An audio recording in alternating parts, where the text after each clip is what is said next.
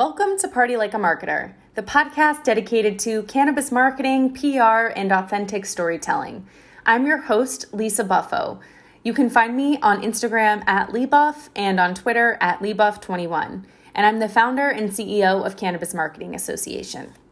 Today's conversation features Christy Price. Christy is the founder of KRMA Media, the premier publisher of B2B content for Black professionals in cannabis, and the editor-in-chief of Black Cannabusiness Magazine, a professional website and digital publication.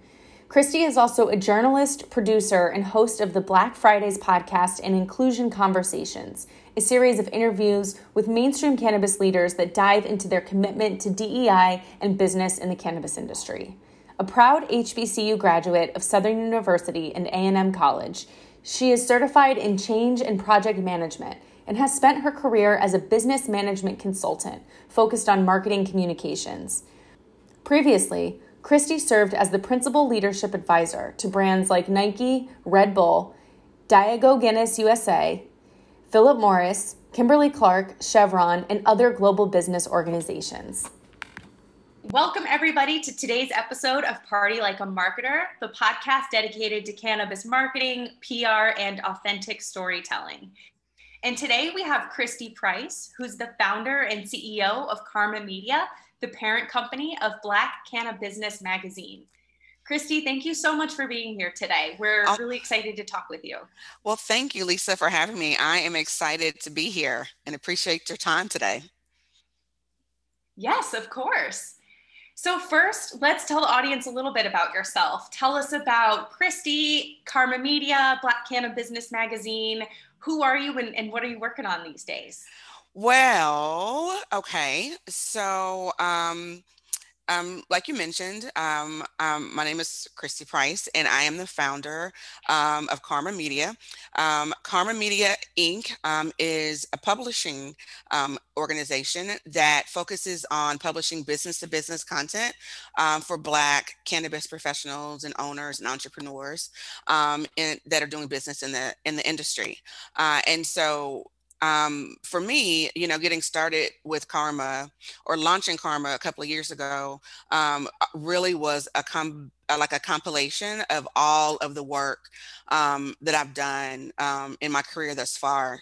And so I went to school for mass communications and broadcast journalism. And so messaging and communication has always been a passion of mine. So I've always been really excited about talking to people, educating people, and just kind of getting the word out about things. And so then after college, I just so happened to kind of get started in a career that was very, very similar to cannabis in that it was in another formerly prohibited industry. So after college, I spent a lot of time in marketing and comms for the alcohol industry, the tobacco industry. I was in even the energy drink industry for a while.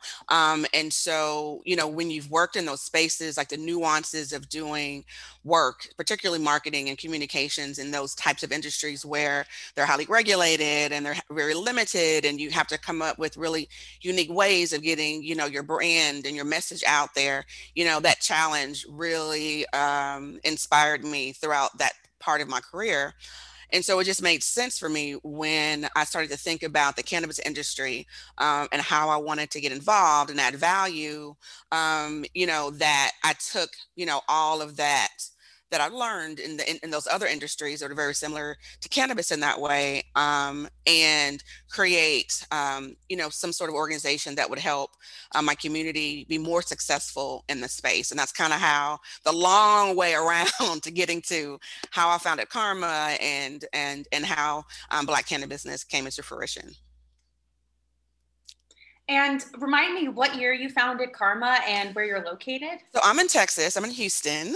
And I founded KRMA in 2019, February of 2019. And that was after, years of traveling around the country and, doing research and going to conferences and really trying to figure out exactly where the industry was and what their needs or the gaps were. And because, I spent so much time just really trying to determine what I wanted to do. I didn't just want to get into the industry to say I was in it. I really wanted to add value. So, spending that time to research and take my time and really figure out the lane I wanted to enter the space in, has really paid off dividends because we've really had a lot of support. There's a lot of excitement and enthusiasm about the work that we're doing with the Black Cannabis Business brand, and so I'm just really excited about the work that we're doing. Awesome. Yeah, so Black Cannabis Business Magazine, it's an online publication that cultivates authentic relationships amongst Black owners and customers in the legal cannabis space, that actively supports the growth of Black cannabis business owners through education, outreach, and business partnerships.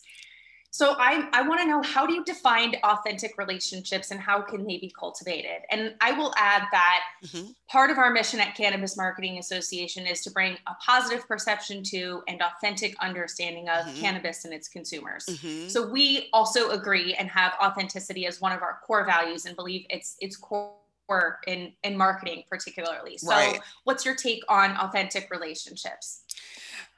You know, it is it's kind of, I have a couple of takes on it. I think, you know, the first take, and it's really, again, comes from the work that I did in alcohol and tobacco. You know, those industries were probably some of the first industries that really, and I guess because they had to and they were forced into, but their target marketing, like their way that they are able to identify their consumers and talk to them in their authentic voice, you know, is just, I mean, they were years ahead of a lot of industries in that regard. And in a lot of ways, and the reason that is because of the limitation that they had and how they communicated. So they had to figure out where their people were, and they had to go there, you know, and they had to show themselves there, and they had to introduce themselves and allow these communities to get familiar and comfortable with them, and then build that trust.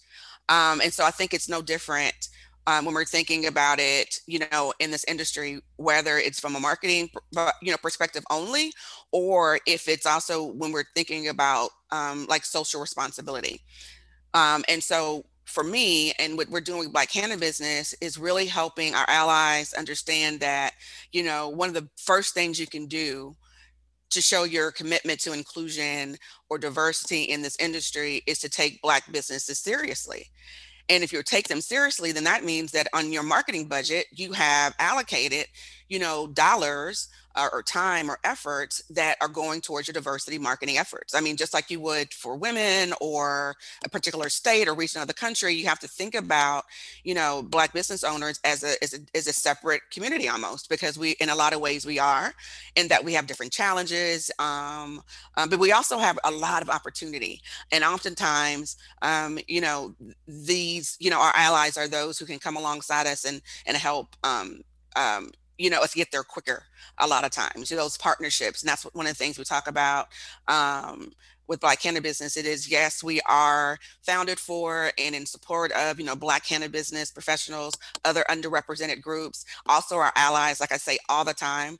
You know, we have about 12,000 subscribers, I think, right now for our weekly newsletter. And it's as diverse, you know, as we imagine the industry could be. I mean, of course, even with our Black Cannabis brand, I think that what resonates across the industry is that we are here to help kind of create like this pipeline, you know, for more Black businesses to get into the industry and for more mainstream organizations who truly want to have an impact on inclusion to support our efforts in making that happen. So we're in a really good space, a really good position, I think. Yeah, and that's incredible growth. 12,000 subscribers in two or so years. Yeah. So congratulations on that. Thank you. We don't talk enough about that, but we're planning on, you know, celebrating that a little bit more this year as we kind of come out of, you know, the COVID and everything that kind of, you know, because 2020 was really supposed to be the year that we just really launched, but things changed. And of course, I'm in Houston, so, you know, and that was the home of George Floyd. And so there was just a lot that was going on last year that we just had to take a beat and be engaged about and with, you know, but coming out of that, now we're looking at 2021 with a lot more clarity. Like, we know where we're going, you know, we know what we're hoping to accomplish. And so this is like, you know, our launch 2.0. So we're still kind of gearing up to get to that point where we can really introduce the brand in a bigger way to the industry. Yes, I totally understand and relate to that. Last year was definitely a reset for Yeah. many. So, Yeah. so I would like to talk a bit about media and the role it plays. So, Okay. how can media play an effective role of storytelling within cannabis, and particularly underrepresented founders and business owners who may not have, the budgets to reach Mm-hmm. those big PR agencies, or maybe Mm-hmm. working with a bootstrap team and bootstrap resources? How can they leverage media to get their stories out there? Well, social media has really changed the game, I think, in a lot of ways uh, for both sides, for the media and for those who are trying to get media attention. I think one of the things that's really helpful about social is the proof. So if by the time something goes viral now, that social proof that that's an interesting concept, angle, story, that really resonates with people. And so I think with anything that if we're, from a media or marketing or any perspective, when we're trying to think about a new way or a different way of doing things, I always recommend that we just find something or find an example of, even if it's not exactly what you're thinking about, but if you have to have a starting point from which you can kind of evolve your strategy into. Like a lot of people will see a story that they like, they'll go through all the comments. Typically people will share stories or similar stories or whatever. So a lot of it, with media and as it is with journalism, is just doing the research and spending some time, figuring out how to make, again, going back to the authenticity part, have authentic connections, with people, and think about,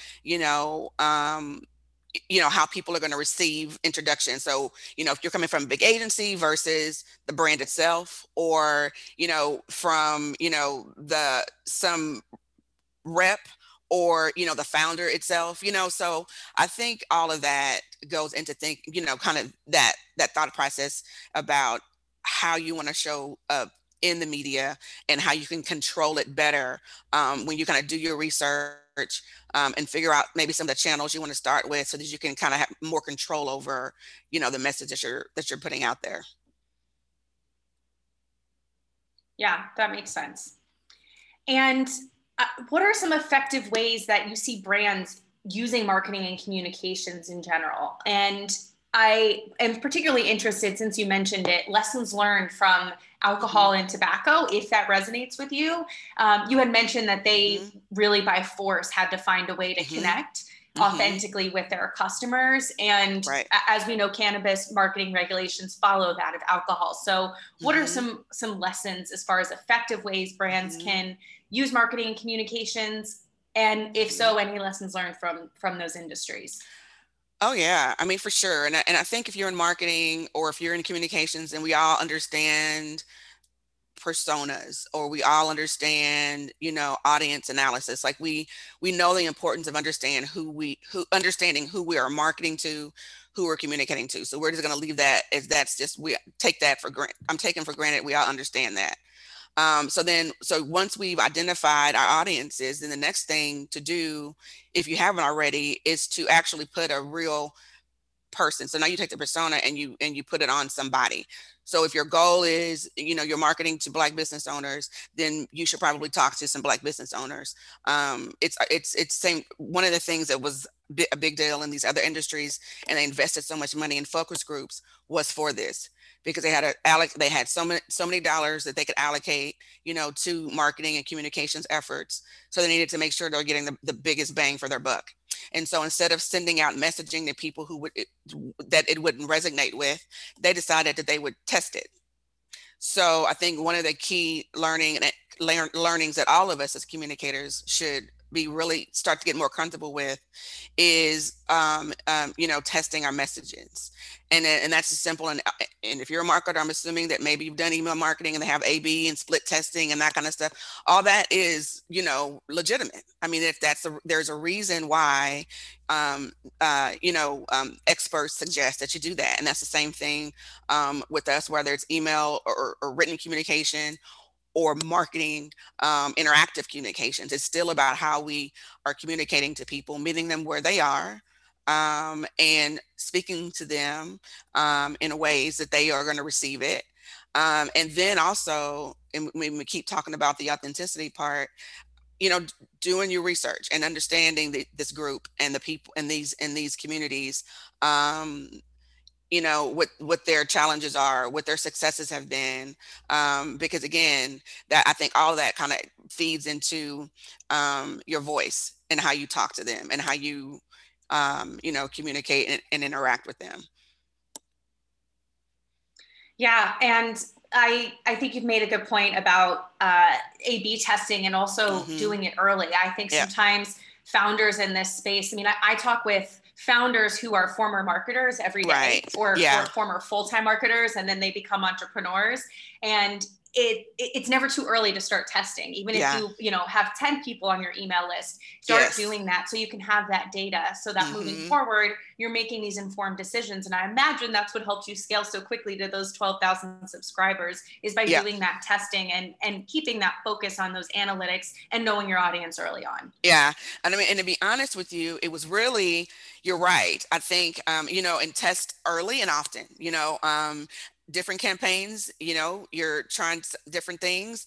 I'm constantly thinking about ways to improve. And I think that's important, you know, with communication, because in any relationship, with the longer you know somebody, the better your communication gets, you know, and the more, and if you're really developing this relationship, you're not just communicating for the sake of it, but you're really getting to know people, you know. That's, I think, one of the things that was really instrumental in our list growing as quickly as it did, is because people liked us and they wanted to tell other people about us, and then it just went, and you know, and it kind of grew, and it grows from there.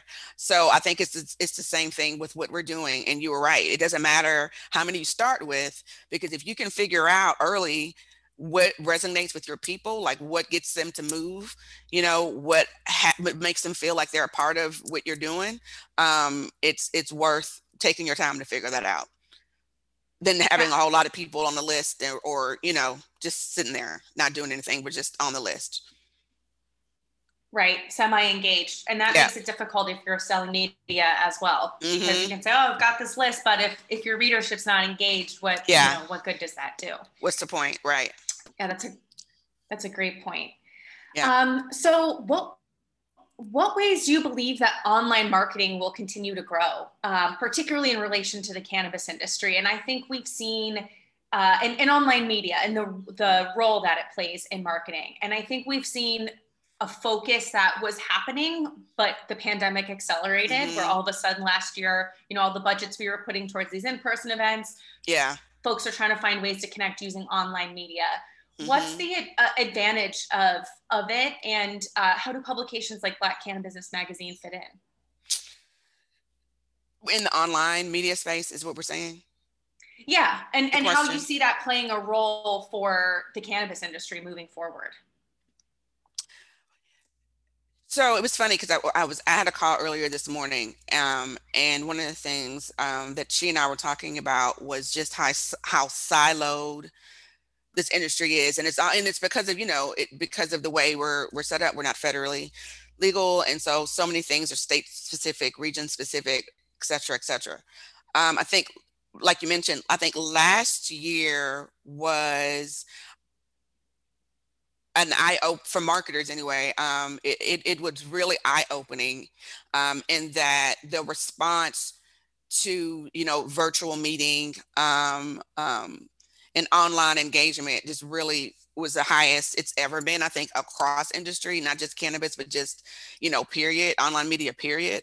And I think that, for cannabis in particularly, it probably, came to us at the right time, because I believe that Yeah. there was no better there's no better way of really getting a bird's eye view of what's going on in the industry than to be able to be in Texas, and hop on a conference that's happening in the Mid Atlantic, you know, or to be in or Portland and be able to find out what's going on, you know, in the DMV, you know, just by being online. So in terms of engagement, I don't think we're ever going to be the same. I think there will always be hybrid. I think there will always be virtual options. I just believe it is going to be the way, kind of like curbside. I don't think is ever going to go away. Yeah. The pandemic really forced some things, but some of those things really work, even outside of, a pandemic. So I think the future is bright for online media because, again, thinking back to being, in a highly regulated industry, there's definitely an opportunity for platforms to really take advantage of those limitations, and particularly in the cannabis space. Yeah, and I think it also brought certainly for us a sense of Mm-hmm. community together, Mm-hmm. where For sure. we have members in California who are dealing with the marketing nuances there, but then we've also Mm-hmm. got members in the Northeast and the Mm-hmm. Mid-Atlantic who it might seem very different, but Yeah, it's actually not what it's everyone's really going not. through in cannabis, even though we're siloed by these state borders, so to speak. Mm-hmm. So yeah, I think that opportunity for bringing the community together too Mm-hmm. has been really awesome, and I I'm think, excited to yeah. see how that now plays out in real life. Yeah, absolutely. And that's always, because we had our conference last year, our little virtual conference last year, and that was a feedback that we got coming out of it. It was like, wow, I didn't ever knew it was so many people here, or people were doing this there. Like sometimes people forget that they're not alone. They feel like in this industry, depending on where you live, in the community you're from, how or evolved your family may be to this industry, it could be lonely if you don't have, a tribe or people that you can really identify with, and people that can identify with you. And it's the same thing in tobacco and in the liquor industries. They're vices for a lot of people, or the vice industries. And though they're fun and exciting, I mean, they're relatively speaking, they're huge organizations, but it's not a whole lot of folks who work in that space, in that capacity. So having the opportunity to see each other and be together and talk about best practices, and just have someone that you can just start a text group with, whatever it is that you do. um, the community is important, and I know that for us anyway, Black Cannabis Business, online media has certainly helped us to connect, and expand our community, the way that we have played a big role. Definitely, definitely. And I'm curious Mhm. if there's any lessons learned you would like to share since founding Karma Media and your magazine. What would be, I wish Mhm. I knew this when I started. We have a lot of listeners Mhm. who are early in stages as far as starting their companies. What's something you wish you Mhm. knew about the journey, whether it's in cannabis or marketing or just anything you've kind of learned along the way? Well, so I don't know if this is something that I learned that specifically with Karma, but I know that I was able to, kind of draw on some of the lessons learned I've learned throughout my life as a marketer. That's really paid dividends for me with Karma. And that was, um, so I'm certified in project management and change management also. And so I'm a big proponent of, planning, and not just, and not in your head, but just really, putting it on paper, having people hold you, accountable, for different deliverables. I think all of us in marketing, wear so many different hats. And the lesson that I learned is the thing that I like to do the least, I start with. And then I do the fun stuff after I've done the stuff, that I don't like to do. So what I don't like to do is like numbers and kind of thinking through, that part is always a challenge for me. So that's kind of what I start first with: dates, deadlines, benchmarks, things like that. And so, for me, one of the things that I feel like has helped me, that has always helped me, was just my planning my projects and just really putting pen to paper. And I'm coming up with, plans that I could really, that are really, that we can really implement and really get done. That's a good point. And I think it is often overlooked when in the world of immediate rewards and fast Mm-hmm. ROI, to be able to plan and take that long-term view Yeah. does save you time and Yeah. money and pays Yeah. It off really in the end. does. You would waste so much money if you are working from the beginning. You start with the end in mind, and then you kind of work backwards. Because if it, we can talk about this for hours and hours and hours, but you will waste so much money on branding or develop your design, because that's the fun stuff. Everybody wants to get out and get their website and do all the fun things, but those oftentimes are sometimes the most expensive things, and so just having a really solid plan of action uh, is important. Very, very, very important. Where do you see yourself in 5 years? Great. Then work backwards. How do we get there? Starting from where we are today. So that's kind of the thing that I believe is most helpful for That's, newcomers. yeah, that's a really good point. Okay, awesome. So, is there any advice that you received at the beginning of your career that sticks with you to this day? I know we sort of just talked on that, but anything else you would add a little bit? Well, I will say this, and I don't know if this is unique to Black Cannabis Business and our brand, or if it's something that would resonate with others. But I once had another publisher, and I won't mention any names, but another publisher, a big one. She and I had a conversation, and I asked her for that advice. I said, "What if there's anything you could tell me right now? What would it be?"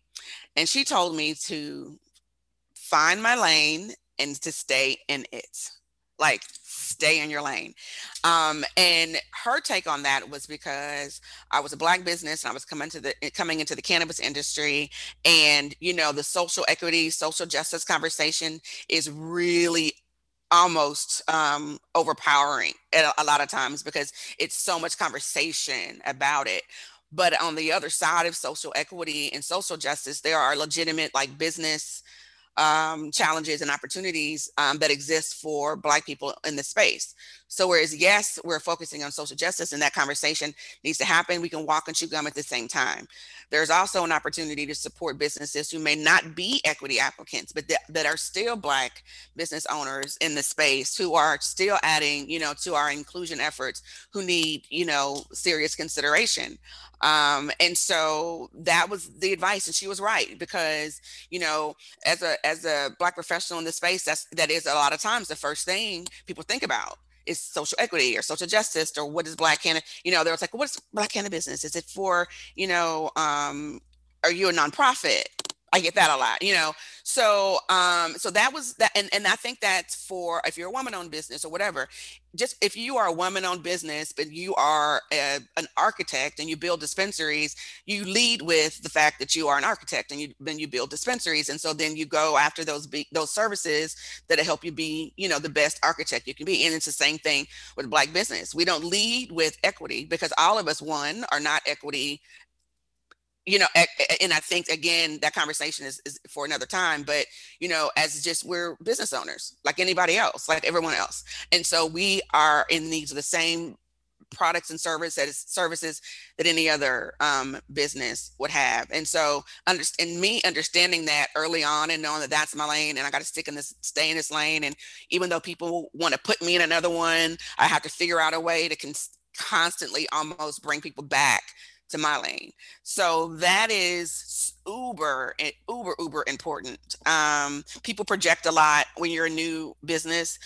You'll come in and you'll give someone your concept or your elevated pitch, and they'll say, what did you think about this? And did you think, so it's one of those things where you really almost have to go through your email and delete all of those subscriptions that you subscribe to that have all these different ideas and voices, and only kind of be laser focused on what you're here to do. It seems extreme, but I'm telling you, all of that extra stuff just takes up a whole lot of space. Find your lane, and then make sure that you are equipping yourself, with those things that you need to stay, like those your guidelines. Like, where are you? Like you mentioned a minute ago, about authenticity being like one of your pillars for, CMA. It's the same thing. Like, if you're a brand, what are the four promises? Like, what are your parameters? And stay within those. I love the four promises reference. That's great. Instead of just brand pillars. Yeah, yeah, Yeah. No, thank yeah. you for that.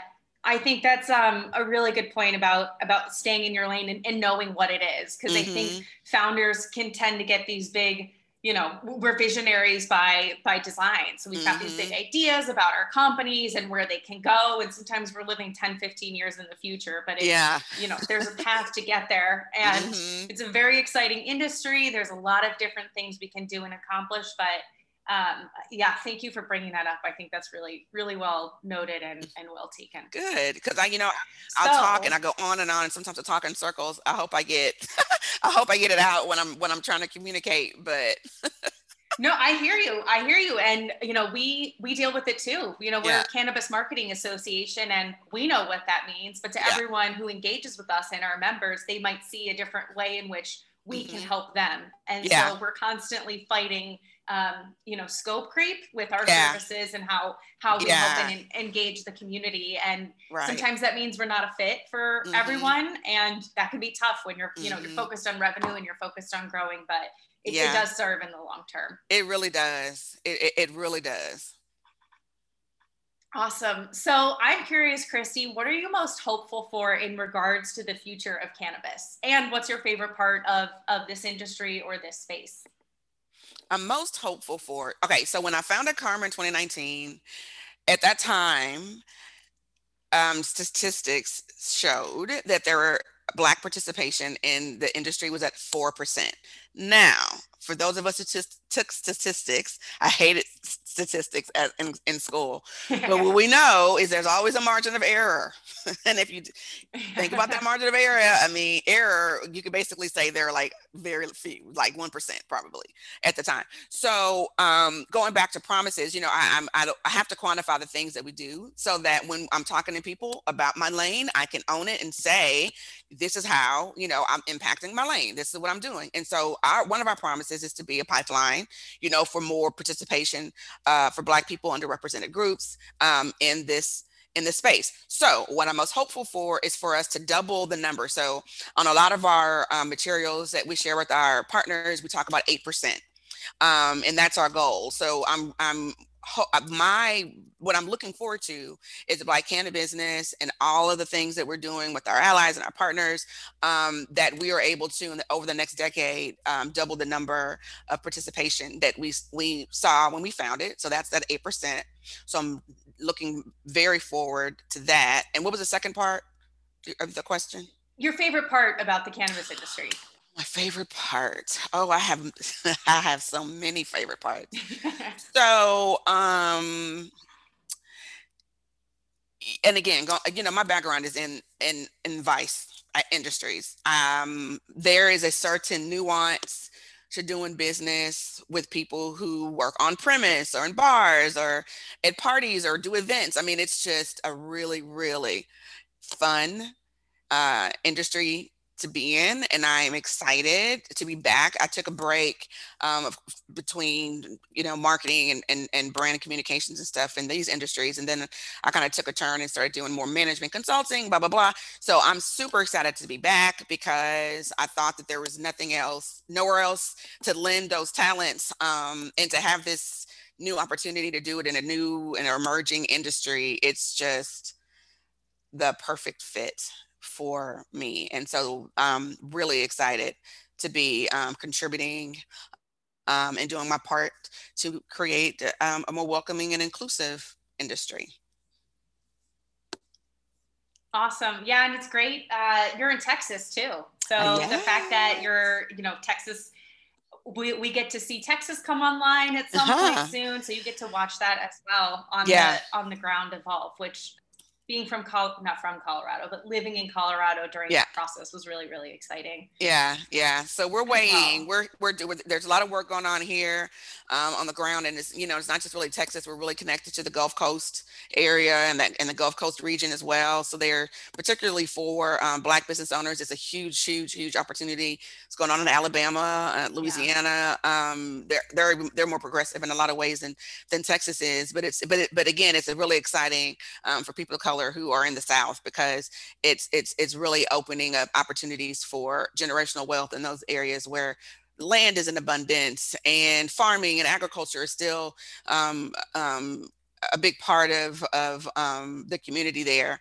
So it'd be awesome to be able to integrate all of what they've been doing down there for all these years into an industry that could really use, some homegrown support. Definitely.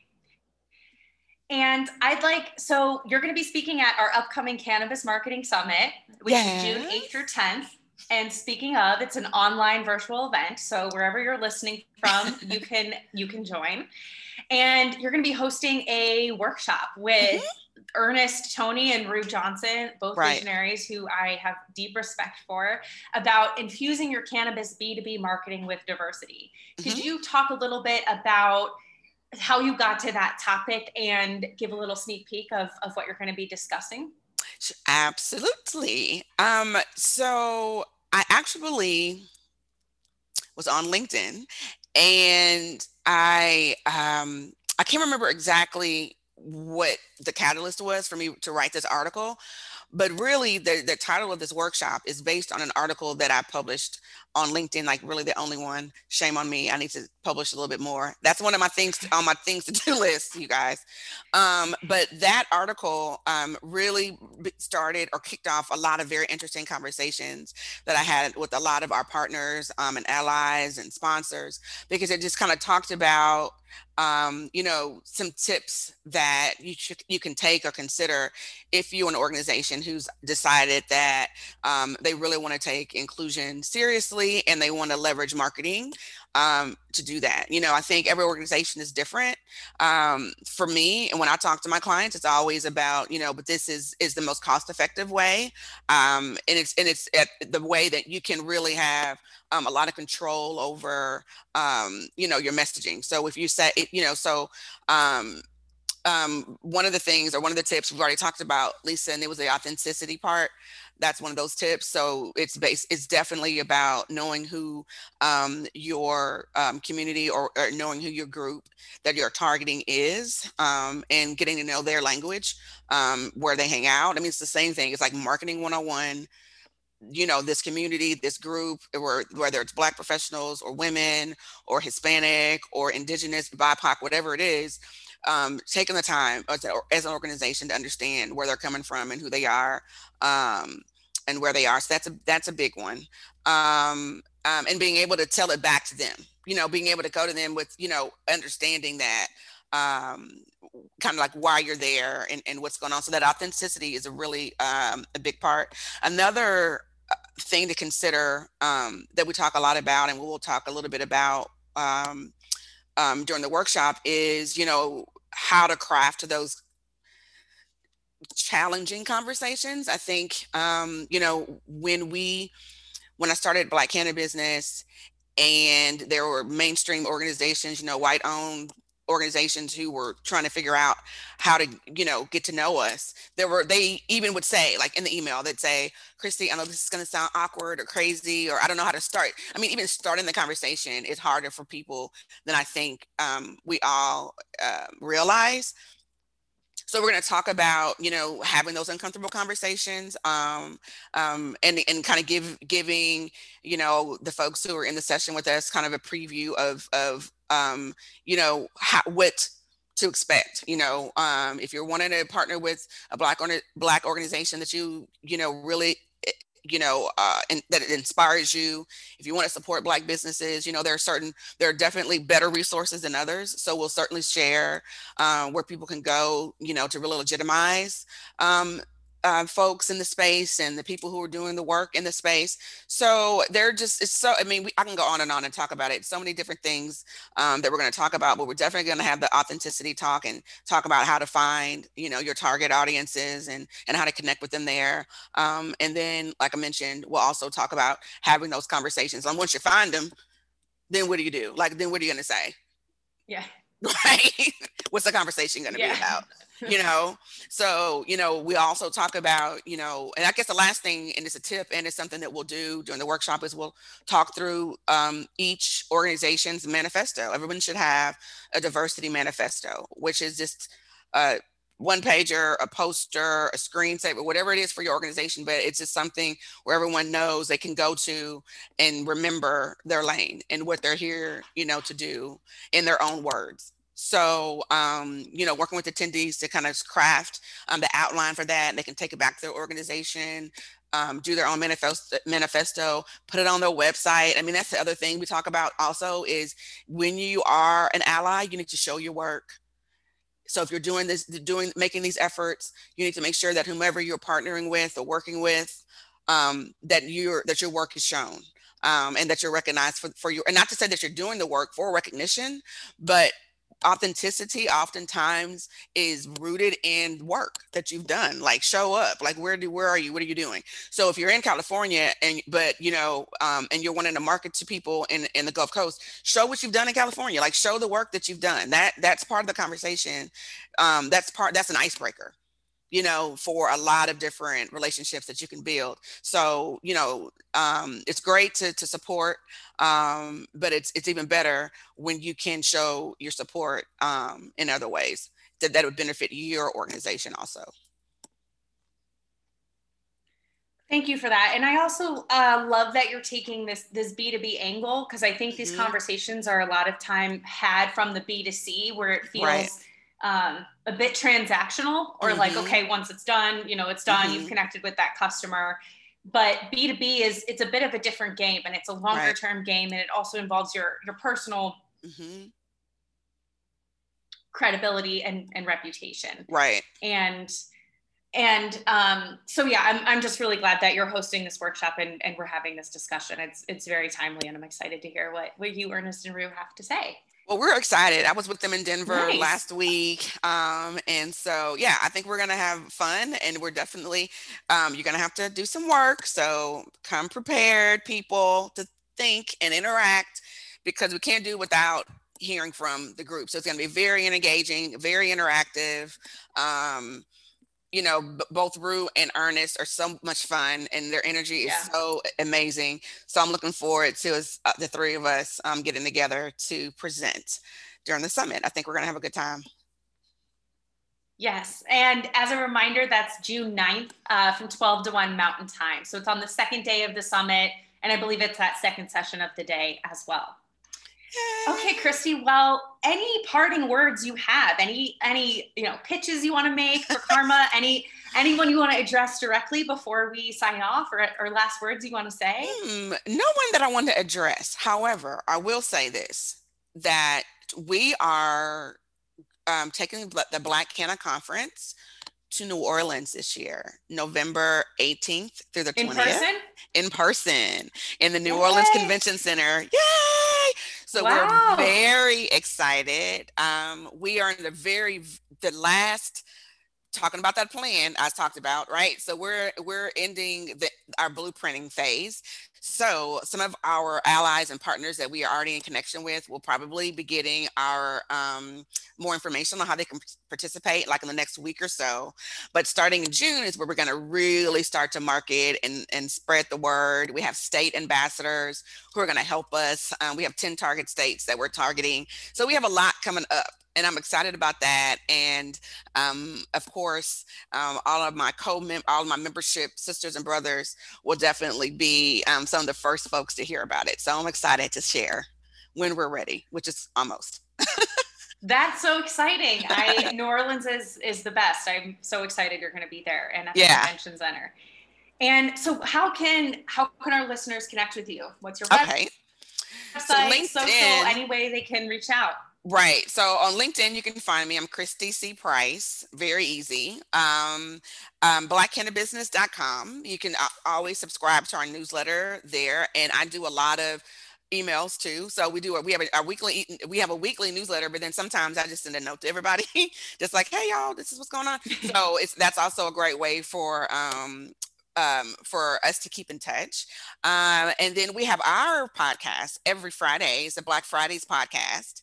And you can find that on our website as well. So if you go to blackcannabusiness.com and you click on the podcast button, you can kind of see some old, some past episodes that we have, and kind of learn more about the work that the Black cannabis business community is doing. I mean, we're doing a lot of amazing things. And so we kind of leverage the podcast to amplify those stories. So if you ever want to know how to get in touch with a Black cannabis business professional, listen to our podcast, because we have the best and the brightest on the show. So that's my plug for the podcast.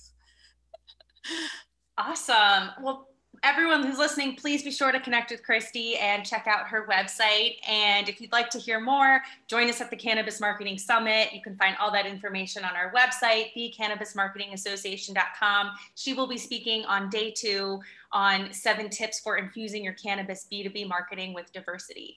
And Christy, thank you so much for your time. It was a pleasure to have you today. And thank you for sharing all your insights and hard-earned lessons. Well, thank you, Lisa, for having me. I can always talk. Okay. So this is never a big, I'm always open to this type of dialogue. Yeah. So thank you for giving me the opportunity to chit chat a little bit. And I look forward to seeing everybody at the summit.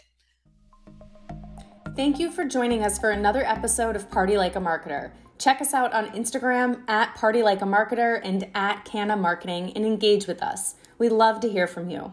And don't forget to join us at the 2nd annual Virtual Cannabis Marketing Summit this June 8th through 10th to learn, play, and network with cannabis communications professionals. Over 3 days, we'll be hosting 12 sessions, 3 panels, 3 workshops, and 3 networking events, including an exclusive members-only track for our CMA members focused on managing marketing teams. Tickets are on sale on our website, thecannabismarketingassociation.com, and early bird tickets are on sale, available through May 25th. And it's virtual, so wherever you are in the world, you can attend. Thank you so much, and I look forward to connecting with all of you on social media. You can find me, Lisa, at LeeBuff on Instagram and at LeeBuff21 on Twitter.